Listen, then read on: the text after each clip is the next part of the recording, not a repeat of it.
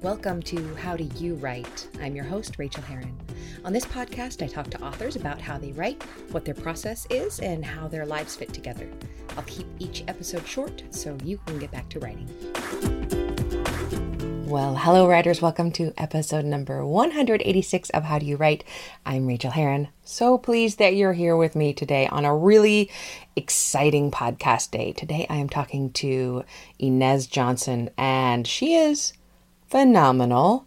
She reached out to me because she joined my Patreon at the mini coaching level and had this really big question for me. And I wrote back to her and I'm like, please come on my podcast. Let's talk about this. It's a major question. So Inez has hit total success, 6 figures just from books. And still there's something else she wants. So we talk about that on this show, and I think you'll really enjoy it and her, and she's just lovely and charming and hilarious. So, stay tuned for that. A little update about what's going on around here. I am waiting for the editing letter from my editor on this big draft revision that I did for her. It'll probably still be a medium-sized revision, I'm hoping, with a lot of line editing. Hopefully I don't have to rip the whole book up again, but I'll probably know by the next time I talk to you, so cross your fingers for me, although you know I love revision. Speaking of revision, I had a silly thing happen to me earlier this week. So in 2017, 3 years ago, I was feeling very, very broken, very, very empty. I had just run out. The creative well had run out. It had been spent. I attributed this to overwork, and I embarked upon this 12-month challenge that I used Patreon for. I wrote an essay a month. The collection is called Replenish, and every month I challenged myself to do something different. 1 month I spent an hour outside every day. 1 month I put my body in water every day. 1 month I meditated every day. 1 month I let go of every other kind of distraction and only read. No TV, no social media, no nothing. Just reading. So those were the things I was playing with. And the year of Replenish truly did replenish me. It fixed me. However, it fixed me because I don't even know if it fixed me really. During that year, while I was looking for the solution, 3 months in, I realized that I had become an alcoholic. And that is what fixed me. Finding sobriety fixed me. But in the meantime, I'm still doing this challenge. I'm still committed to doing it for the Patreon readers. And I also believe in it, doing things that are good for us, good for our souls. What can that do for our creativity? So I've had this collection of 12 essays, roughly 65,000 words, sitting around staring at me. I really, really, really want it to be a book. However, every single essay felt like a lie. None of it was a lie. Not one bit. But it was omitting the deepest truth, the deepest, darkest truth, because I didn't want to write very much at all about sobriety during that first year. I couldn't handle it. I didn't want to handle it. It was a really private thing. And even though I'm a memoir writer, and even though I display everything almost, there are some things that I keep very close to my chest for a while. And then I usually get around to sharing it. But I was just beating my head against this brick wall of these essays and should I write, revise them and then put in some notes around them. And then I just realized sitting here at the desk, this is going to sound so obvious, but I realized that revision is my superpower. And I could revise each one in total. And it was like realizing that you can breathe air. You've been holding your breath for a while and then you can breathe air. I realized, revision will save me. I can make this into a book that is supported by the journey to and through sobriety. As I was sitting there looking at the different months and what was happening in each month that I didn't write about, it actually has traditional story structure already. It has the inciting incident, the context shifting midpoint, the dark moment. It's all there. I just need to bring it out and develop each. And this is a book. People, it wasn't a book before. It was a collection of disparate essays, each of which was a little bit too smug. I err a lot of times when I'm writing essays in the smug wrap-up. I don't do it on purpose, but I like the essay to feel complete and to feel whole. And in this book, nothing felt whole that year. And everything was incomplete as I was making these connections. So I'm super excited to be working on these revisions, and it's just delicious to dive into them. Another thing that happened that was funny was that I was sitting there like, okay, now I got to revise this whole book and I don't even know where to start. And another 5 minutes later, I was like, oh, Rachel, you know exactly where to start. This is what you teach. You have an entire system on how to revise. And I did everything that I tell my students to. I didn't print out my book because I prefer to read it on my Kindle, but I sent it to my Kindle. I started making a sentence outline. I got out my Post-its. I'm making my map so that when I start the revision, when my fingers are actually inside the manuscript, moving things around, I have a map to refer to. So again, it was this great sense of relief. But also I wanted to share it with you because we all forget everything that we know. Every book feels different, and every book we come to it feeling like a beginner, even though we aren't. Each book, I believe, teaches us how to write this book. Unfortunately, no book teaches us how to write the next one. But we have this toolbox. We're always adding to the toolbox. My toolbox has a lot of tools, and I just had to remember to go looking for the right tool instead of reinventing the wheel, which is basically like a sport to me. I'm an Olympian athlete at reinventing the wheel, and I'm trying to stop doing that. Everything else, I'm struggling with sleep and headaches right now. I'm doing this sleep restriction, CBT, insomnia therapy, and it's gone off the rails, and I need to restrict my sleep, get a little bit less sleep in order to learn how to get more sleep. So, and that's been triggering headaches. So that's not fun. But hey, self-care, being forgiving, understanding that we have really productive times. And right now, while I'm waiting for edits, I can be a little bit less productive. That is totally fine. I would like to thank new patrons. And honestly, you guys, I have this amazing system. I star them in Gmail when you all up a pledge or start pledging on Patreon. And then I forget to take the stars off. So I think some of these people I may have thanked already. And it doesn't matter, because if you are a patron now, if you've been a patron for years, thank you to you. And also thank you, perhaps again, to these people, perhaps not. Sandra Mori, thank you. Inez Johnson, new patron, thank you. Thank you for this episode. Jen Terrell, it was great to talk to you this week, Jen. Thank you. TB Markinson, thank you. Mark O'Neill, thanks so much. Leah edited her pledge up. Thank you, Leah. One thing that I never do on this show is talk about when people edit their pledges down. Holy cow. Whenever I see a pledge has been edited down, you know what I think? I think that person is prioritizing their family and their finances in the way that makes sense to them. It never hurts my feelings. If you'd like to give me $10 a month and then go down to $1 a month because you have to, I will send you all the love. If you have to cancel entirely, yes, still get all my love for those times when you were supporting me. And, this means the world to me. So thank you, and never feel like you're doing anything wrong if you have to step down. But Leah, thank you for stepping up your pledge. That's amazing. Lani Gobeletsa. See, that's a name I remember saying before and crucifying before. Lani Gobeletsa, thank you very, very much. And Kathleen Fordyce, thank you. Maddie Dalrymple, who runs the Indie Author Podcast, which I am on pretty shortly, coming up, if I'm not already on there. Maddie is awesome. Thank you, Maddie. Kieran Fatima, thank you. And Jody Terry, you darling, thank you. Thank you to everyone who has been a past, present, or potentially a future patron. It really, really does mean the world to me. So now, business is done. I want you to go jump over to the next segment. I don't even know why I said jump over. All you got to do is like remain in your car or keep the podcast running and listen to what Inez has to say. Is truly, truly inspiring. Thank you all for being here. Thank you for listening. And I wish you very, very happy writing. Hey, is resistance keeping you from writing? Are you looking for an actual writing community in which you can make goals and be held accountable for them? Join Rachel Says Write, a twice weekly 2-hour writing session on Zoom. You can bop in and out of the writing room as your schedule needs, but for just $39 a month, you can write up to 4 hours a week with our wonderful little community, in which you'll actually get to know your writing peers. We write from 8 a.m. to 10 a.m. on Tuesdays and 4 p.m. to 6 p.m. on Thursdays, and that's U.S. Pacific Standard Time.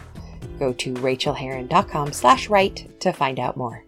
Well, I could not be more pleased, nor could my cat Waylon be more pleased to welcome Inez Johnson to the show. Hello, Inez. Hi, I'm so excited to be here. Oh my gosh, let me give you a little introduction, and okay. I am so excited to have you here. This is going to be fabulous.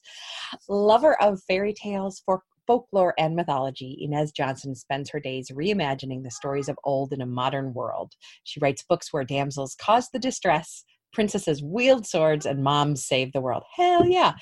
Aside from being a full-time author and professional reader, Inez Johnson is a seasoned educator. She's taught college-level courses and workshops in screenwriting, story development, and plotting and media history. A lifelong learner, read academic addict, she holds a bachelor's in communications, a master's in instructional design, and a doctorate in educational technology. That's amazing. She is banned from getting the MFA in creative writing she so desperately wants until both her children are in college. That might be soon, as she is the proud mother of a college sophomore and a rising high school senior. Inez lives just outside Washington, D.C., and can be found getting her words early in the morning at the coffee shops. In the afternoon, she can be found on the park bench, contemplating what she will do with her life once her kids have grown up. What are you doing nowadays? I have so many questions to go with today, but what are you doing nowadays that you can't go to the coffee shop? Because that's where I used to write too. Hard. It's really hard because I get up, and my body is still primed to get up at 6 in the morning. It's like, I'm just over the bridge from DC in Northern Virginia. And so the sun is shining at like 5:58 in the morning. And so I'm up like bright eyed, and I'm like, I can't go to the coffee shop because that's my wake up. I get in, I gather my stuff, I get in the car, I go to the coffee shop. And as I have my cup of tea and sometimes my oatmeal, I'm waking up, I'm ready to write. That's not happening. So how did you change things for yourself? It's been hard. I learned recently, I took the Becca Symes classes, as every writer eventually So great. Yes. And I learned that I'm high discipline, which I was shocked. I thought that I was going to be a woo person. I was like, why didn't I get woo? I thought I was going to be all woo, and woo was like 5 from the bottom for me. I was so offended that I didn't get woo. My number one was high discipline, though, and I had some one-on-one time with Becca, and I said, well, I don't understand why I keep trying to change my routines, because I totally see that I'm high discipline, because you see the Kanban board behind me. What you can't see off to the side is 3 calendars and Post-it notes and 3 planners. You can't see all of that, but it's there. But I'm constantly looking for ways to change my process. And I was like, well, why do I do that? And she said, oh, I got your number. She let me know that because I'm high discipline, if one thing goes wrong in my day, I need to reorganize everything else. So that is so true. I also have high discipline. I think it's like my 4th or something. Yeah. And she said the same thing to me. That was good for me to know, because now I see that about myself. And now I'm able to stop and say, okay, one thing went wrong, but that's okay. You can still get because I love checking things off the list. You can still check everything off the list, even if it's not at the right time that you put it there all nice and color-coded and highlighted. You can still check it off.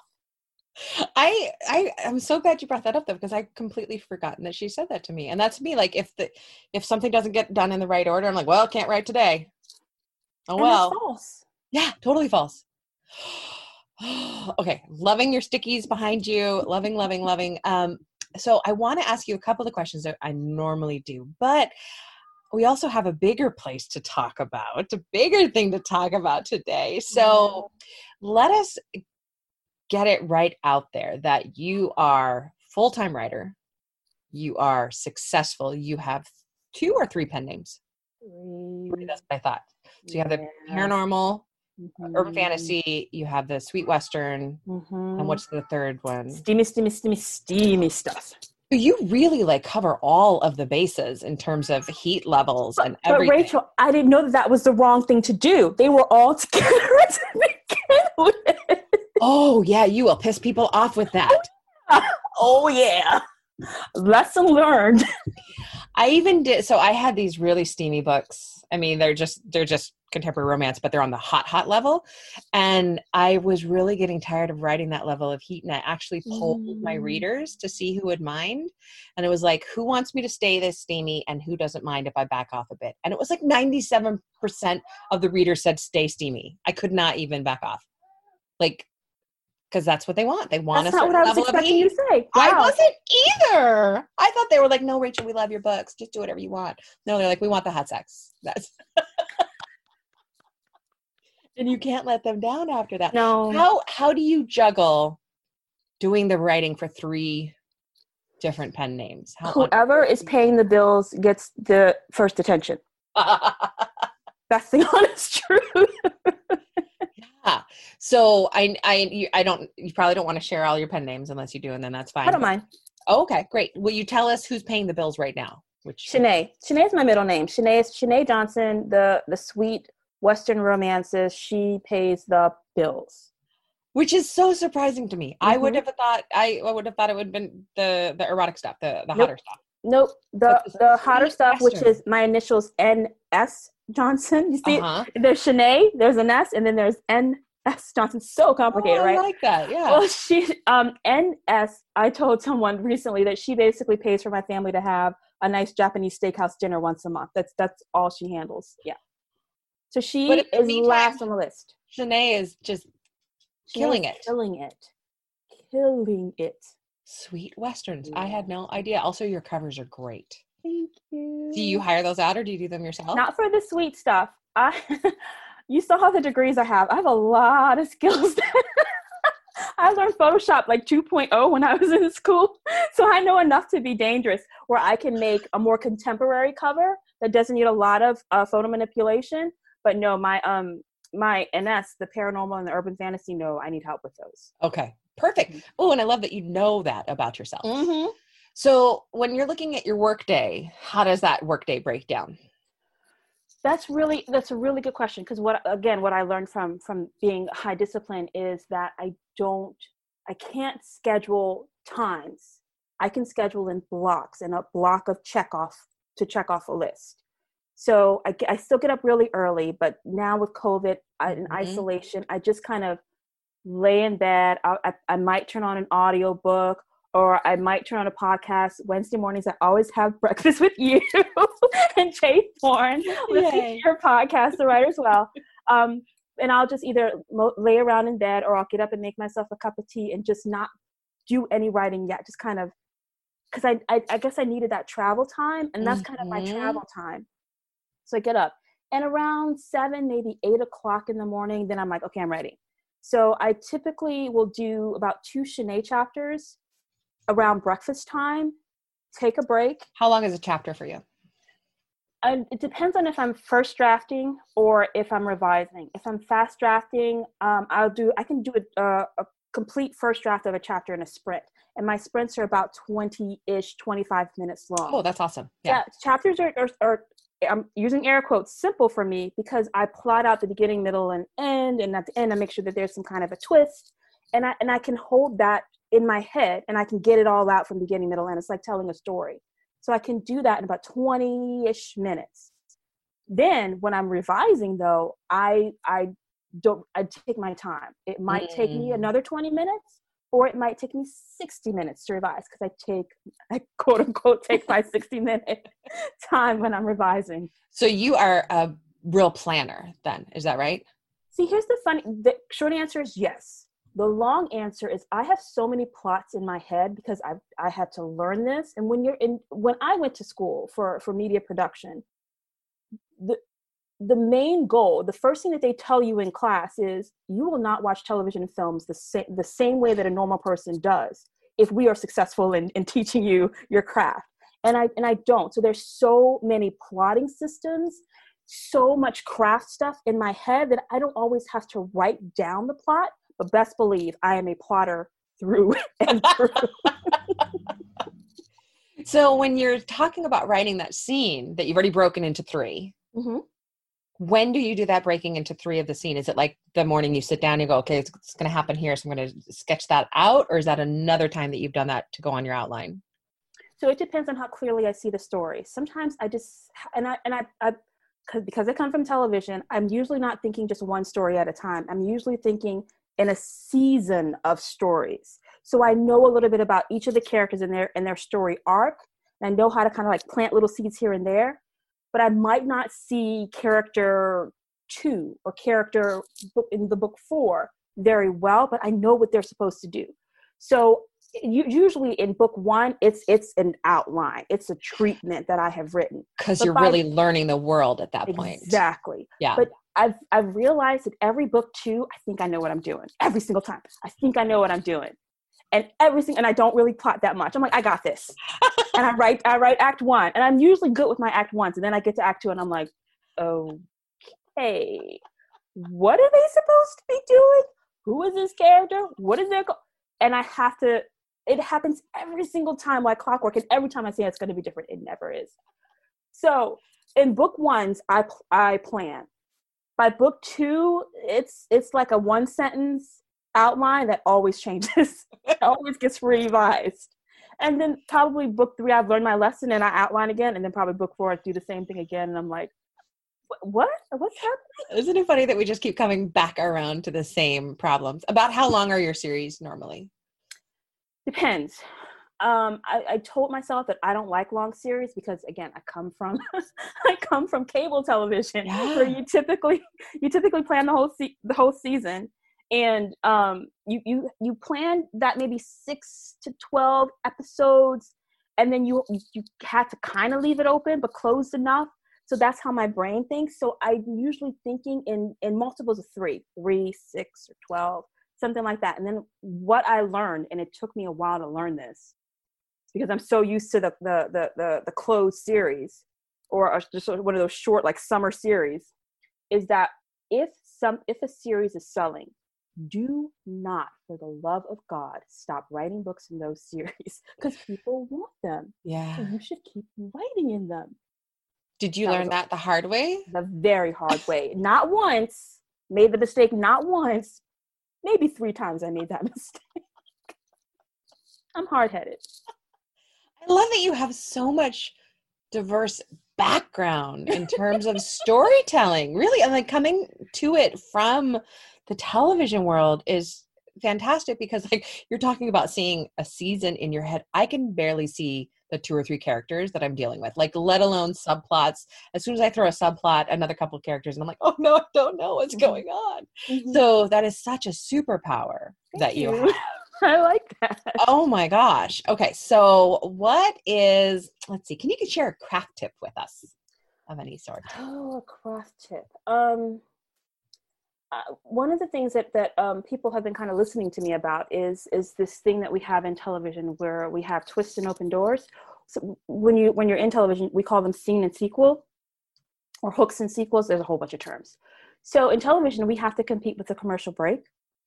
So you always think of, you're coming to a commercial break every 6 or so minutes. So you have to make sure to leave the audience with such at the edge of their seats that they don't turn the channel, or if they get up to go and grab a snack, they come back and sit down, even though who really watches scheduled television anymore?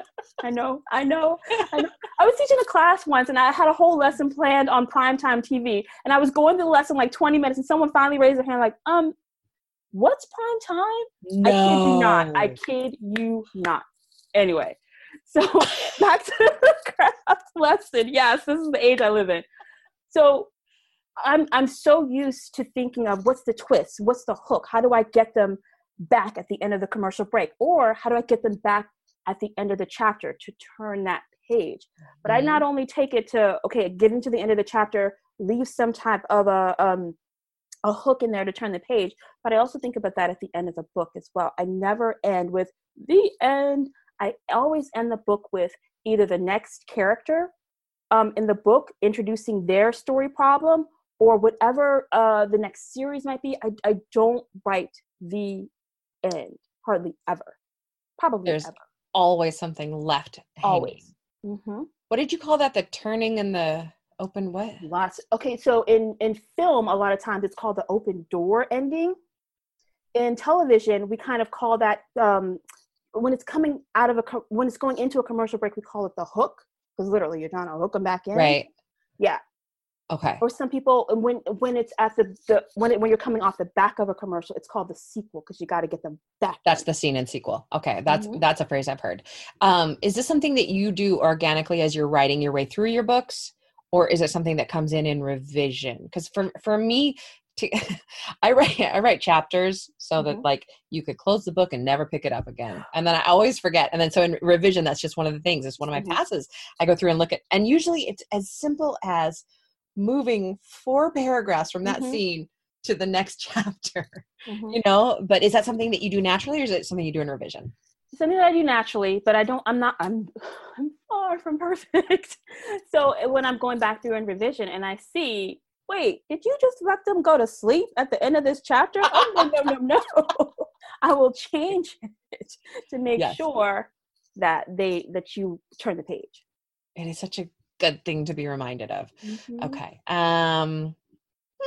I want to skip now to the comment that you left me on my Patreon, because this is, I was like, can you please be on my show?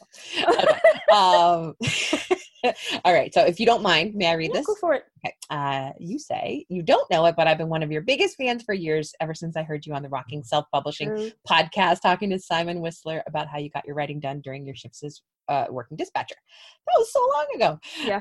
I have breakfast with you every Wednesday morning while I listen to the Writers Well, and I feel like it's a treat when How Do You Write pops up on my podcast feed, because you know it's not I try for Fridays, but I don't always make it. Okay, you go on to say, after 15 years in higher ed as a digital media instructor, I broke through as a successful romance author and have been making a full-time living for 2 years now. First of all, yay! Yay! Freaking yay. Last year, about 4 months in, I realized that I was not cut out for the dream, in quotes, of being a full-time author. Oh, I'm making 6 figures. The words continue to flow. Fans are amazing, but it hasn't been enough. I'm not as happy as I felt I should have been. Something was missing. During COVID isolation, I figured it out. I want to teach again. I want to teach writing and marketing and personal/professional development to other seasoned and aspiring romance novelists. I'm just unsure about how to go about it. This is what I'd like coaching on. Do I need to get my MFA first? I'm pretty sure I want to be at a college or university again, because you're addicted to learning, or even at a writing center. Can I even get a position as someone who's never had a trad deal? So let's talk about this. Okay. First of all, have you ever, I just realized my microphone's really far away from me. Sorry, people. Have you heard the way I feel about MFAs? I think I have. Yeah. Yeah. I have this theory about MFAs is that they're awesome to have if you can just afford to buy them and not put it on credit, because that'll kill all of us. Okay. And if it's something that you want for cachet, like I just wanted to have the letters. I just wanted a grad degree in writing. And so that's why I got it. But you are so far, like you've blown past most MFA, anything you're going to learn. You learn in an MFA program how to write. You already know how to write. So this would really be about getting the letters after your name. Right. And you already have so many letters. I do have, but do I, is that the calling card for someone to even look my way to become a writing teacher? Right. I'm scrolling here. Your doctorate is in educational technology. So I have a few things to say. Number one, if you want an MFA because you want an MFA, then wait till the kids are grown, like you said, and then go get it. And no one can tell you not to.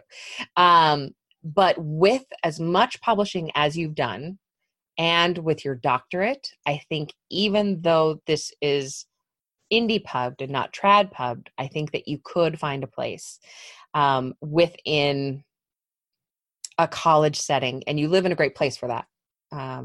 There's a high volume of colleges and JCs and universities all around where you live. So that is something that could be done. Let me just ask you some questions. So what attracts you to teaching this? I have a hard time having conversations with people that don't turn to writing. I can talk to you for about 5 minutes about nonsense, and then I am inevitably going to turn some way, shape, or form to books, stories, words, something. So I need people to talk to. When I was teaching media, one of the things that I always told my students is that I really believe that iron sharpens iron. And I was at the top of my game as a television person when I was teaching that craft. Yes. It kept me sharp. Yes. And that's not necessarily the world that I want to be in anymore. I wholeheartedly want to be in the writing world. So I want to talk that craft. I want to talk that talk. I want to teach. I want to learn from people. If that answers your question. Yes, it does. And it's beautiful. And I already know that this is something you're going to love doing. So for me, teaching other people writing, my superpower is that cheerleading, coaching personality. And I can already tell that you have that, but plus all of the knowledge, especially with the story stuff, that is insane. But what I am going to push back on just a little bit is, what would it look like to you if you started teaching from exactly where you are right now? Like with an email newsletter list, or with a YouTube channel, and kind of build up a following and some street cred for teaching writing, and then maybe trying to parlay that into teaching at a university or a college.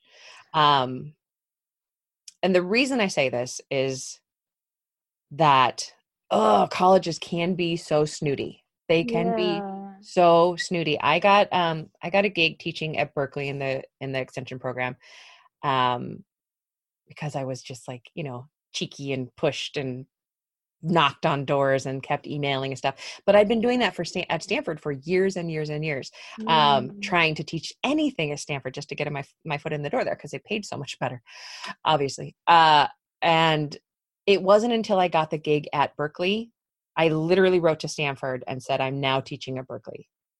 May I teach for you? And they were like, yes, now you can. That is exactly what happened, because there's such a rivalry between Berkeley and Stanford. So, I mean, and that is just ridiculous that would be the difference. So they can be snooty, and to have already a body of work or a body of comments or a following can be a really good thing. Because when colleges do hire you, they also want you to bring your own students in and make them money, is one of their biggest hopes.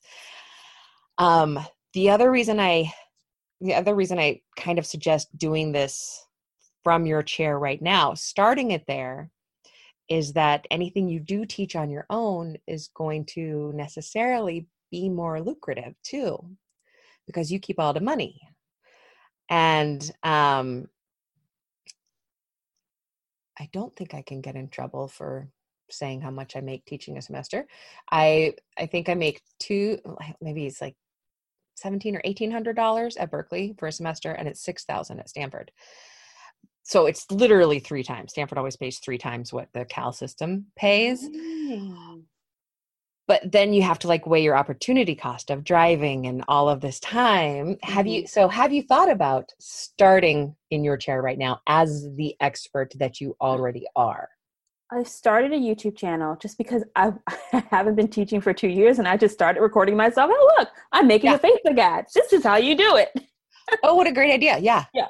Perfect. Yeah. So marketing, I had started to do write with me's with fans, where I was just, I'm on a deadline. I need to write. So I'm going to write this chapter. And I started explaining, here's the goal of this character. Here's the motivation. And now I'm going to make sure that I use this particular craft technique, which I didn't think fans were interested in. I wouldn't have thought so too, but they love it. Well, I'm not so sure. I stopped doing it, and I stopped doing it for fans, and I started to do it specifically talking to writers, because again, just like I just told you, after 5 minutes, I'm going to start talking to you about craft. I cannot help myself. So I stopped talking to fans about that, and I started talking my writerly speak. And are you charging anything for that? Mm-mm. I do some. I had started doing like, you know, RWA does the email workshops. I've been doing that for a long time, just because I had all this. I write lesson plans. It's one of my degrees, and I made all these lesson plans, and I email them out, and it's just something that I have. So I have that. I did not think that would translate into potentially going to someplace in higher ed. For me, it was really that. I started the podcast before anything else. And after I started the podcast, I realized, I should have an email newsletter for writers so I can like segment them. I have, here's my readers, but here's my writers. And the more I did with the podcast, the more I realized what I could be teaching and how I could be sharing that. And that's why that particular newsletter became so important to me. And honestly, Berkeley picked me up because for one of the reasons was because I teach, I have this How Do You Write podcast, and I had taught at smaller conferences, but I was able to drop all those things into a CV that looked worthwhile. They are not going to check your CV for an MFA. They will. My cat is just talking. I apologize. He's agreeing with you. He is. They won't look for an MFA. They'll just look for a master's or higher. That's all you need to have to teach in a secondary, post-secondary level. Can I ask about that? Yeah. So does it matter what the master's is in? No. Are you serious? Yep. Also, yours sounds so ready to go for anything. What was it again? Educational strategy? Educational technology. Yeah. Technology. I just became interested in online learning and how when I was at a media college, they paid for it. School was right across the street. And I was like, told you I'm an addict. I'm an academic addict. And they were like, oh, did you know we have this program? I was like, really? Like, I'm going to take some classes. I'm not kidding. Later. I'm not kidding. And people were looking at me like I was crazy. They're like, are you going to be a principal? I said, no. Like, what are you doing here? I'm like, learning. Oh, that's wonderful. No, you could teach anything. And I mean, if your doctorate was in marine biology, emphasis whales, perhaps you wouldn't be teaching they'd be like, creative writing, really? But the word educational, they're not going to look anything past that. Have a freaking doctorate. That is amazing. So that's what I would think of doing in this time right now while you're waiting for the kids to grow up and deciding if you want an MFA. You obviously have this passion that you have to share with other people about what you know and how to use it. Also, I wanted to point out that in your note to me, you said, I want to teach writing and marketing and personal professional development to other seasoned and aspiring romance novelists. The whole thing about niching it to romance novelists, two things. Number one, it makes it extremely awesome and useful and can be lucrative for you because romance writers want to know everything, and they're such an incredibly smart and savvy group of people, right? True that. And they know where to look for information, and they know how to share information, and your name will get around. But the drawback to that is I have never been able to talk any place ever with an academic name to do anything with romance. That was another concern. Like, I only speak romance. I don't speak thriller. I don't speak mystery. I speak romance. Yeah. The nice thing about you speaking romance is that that's what you speak. That's what you are really fluent in, but that also makes you fluent in all the other languages, honestly. Like, I truly believe that contemporary romance is the hardest genre to write when you have two good people that you're trying to keep apart from each other for really good reasons. Nobody understands how hard that is. So you are an expert in all of those other things too, and you could teach to all of them, but your passion seems to be for romance and for romance writers. Yeah. So before attaching your star to the college that probably won't pay you very well to teach people that they don't care about, i.e. romance novelists, pointing yourself to a place where you can help them the best you can and charge well for that because you have this knowledge, I think could be really exciting. And then you could also add teaching at a college if you wanted to. Am I depressing you? Am I letting you Not at down with these all. answers? You're giving us disciplined people are giving. I'm giving a game plan. I'm a checklist is forming in my head now. Yeah. Okay. What do you like best in these ideas? Or what do you roundly reject? That was one of my fear, that because I speak romance and I speak it unabashedly, unashamedly. As you like, should. I don't understand people who are like, you write romance. I'm like, oh, you poor thing. They feel like that about women in general. Right. It's so I'm pretty unabashed about that, and I'm hearing that there will be either conflict or the door won't open for that, and that's sad. That's saddening to me. It's really sad to me. And I actually had, and this is even sadder, I think, but Berkeley allowed me to put on a 1-day course that was like how to write romance or something like that. It was going to be a really broad overview because I've been pushing and pushing and pushing for it. And we had to cancel it for lack of signups. I think 2 people signed up in the Bay Area. Oh, that makes me so sad. It made me so sad. I could not get it done.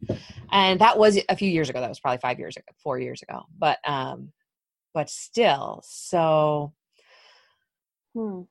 I see you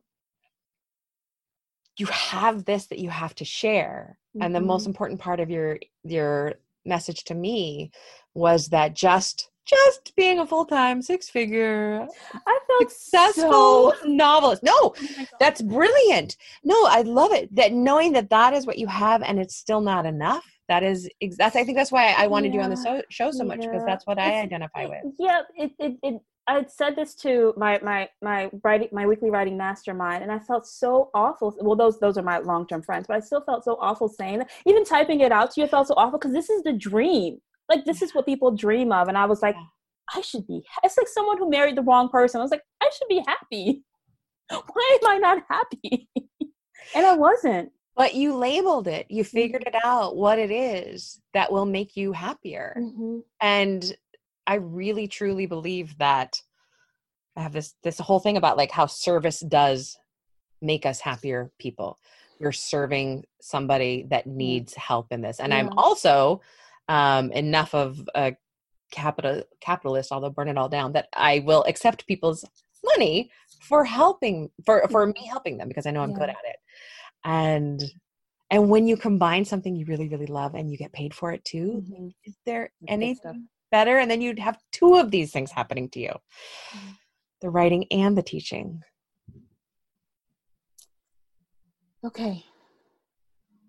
So I think what I'm going to do is start to double down on what I can do right now to fill this need. And I think, as you said, the most immediate things were the YouTube, which I just enjoy doing. The YouTube, I enjoy doing the YouTube. I enjoy doing the RWA classes that are just online to writers. Maybe look at more writing centers and put that online degree, that online doctorate to use. Yes, actually, that's something that I hadn't thought about, is that you could teach at any of the online colleges. And there are some that are coming up with commercial MFA programs. So any of the commercial MFA programs, the ones who major in commercial fiction and genre fiction, they're going to be looking for romance people like you. Okay.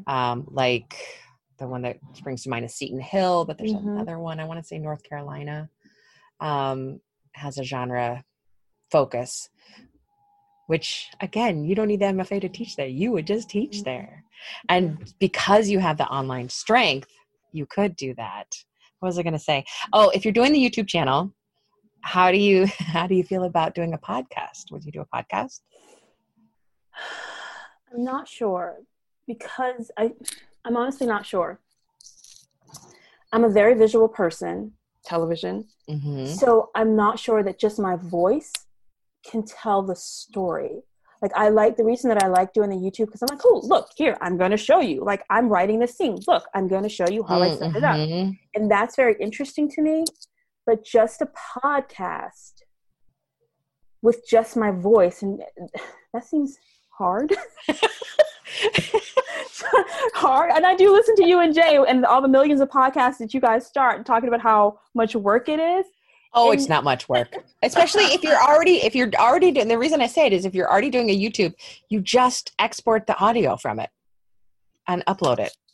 I'm going to put that on my think about list. I have a think about list.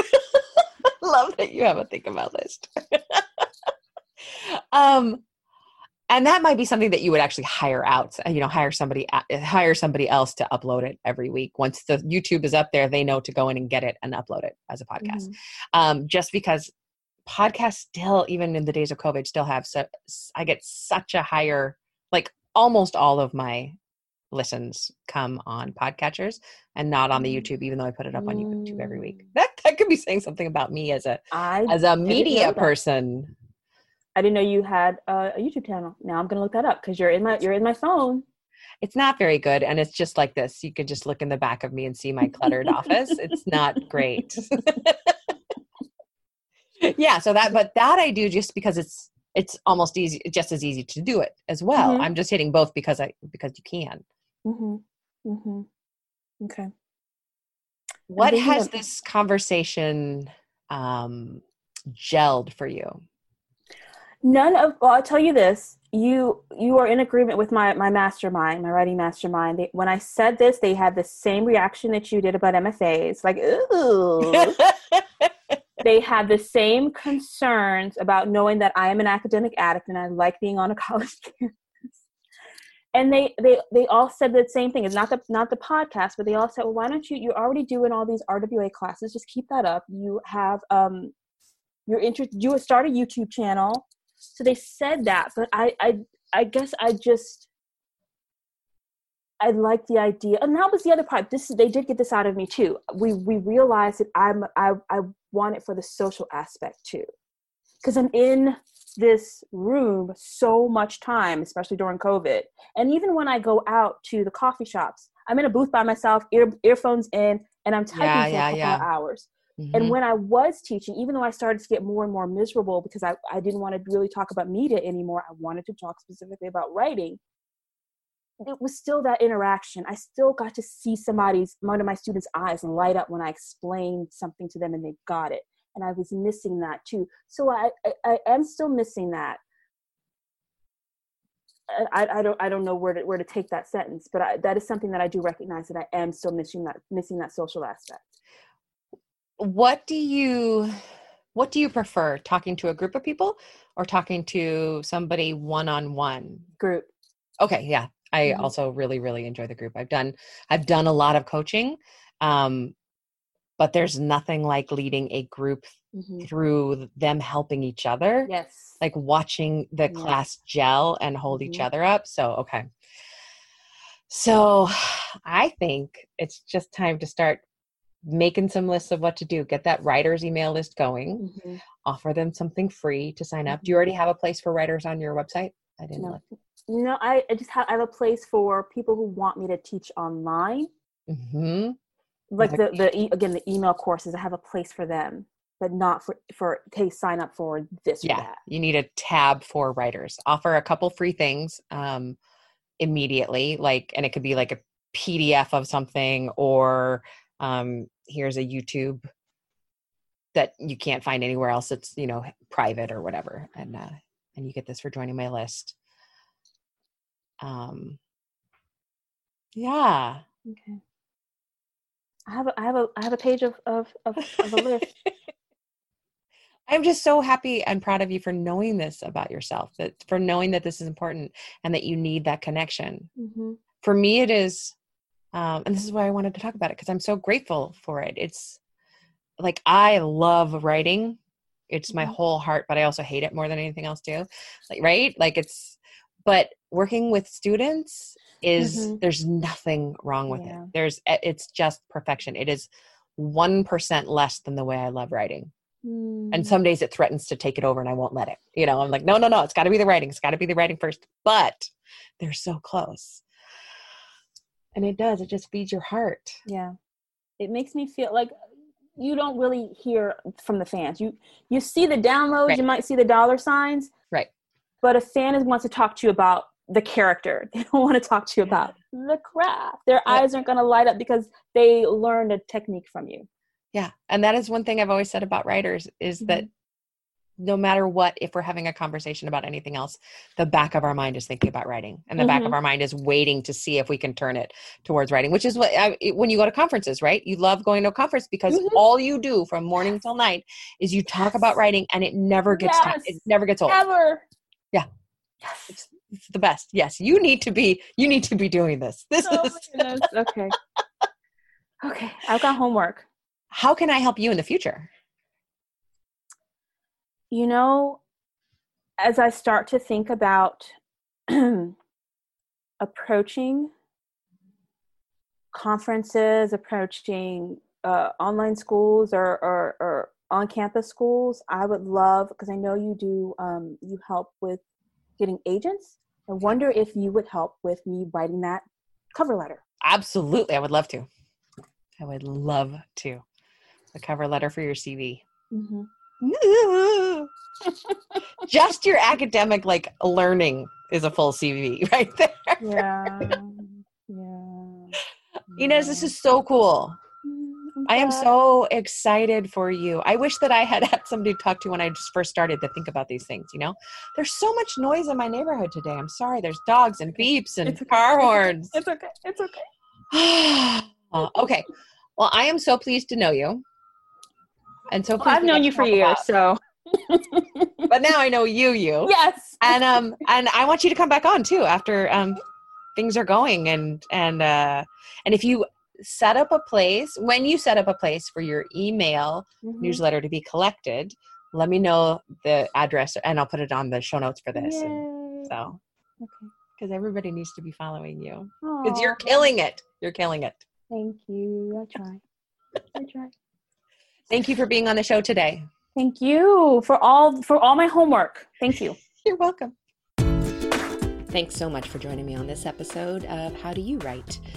You can reach me on Twitter, Rachel Herron, or at my website, rachelherron.com. You can also support me on Patreon and get essays on living your creative life for as little as $1 an essay at patreon.com/Rachel, spelled Rachael. And do sign up for my free weekly newsletter of encouragement to writers at rachelherron.com/write. Now go to your desk and create your own process. Get to writing, my friends.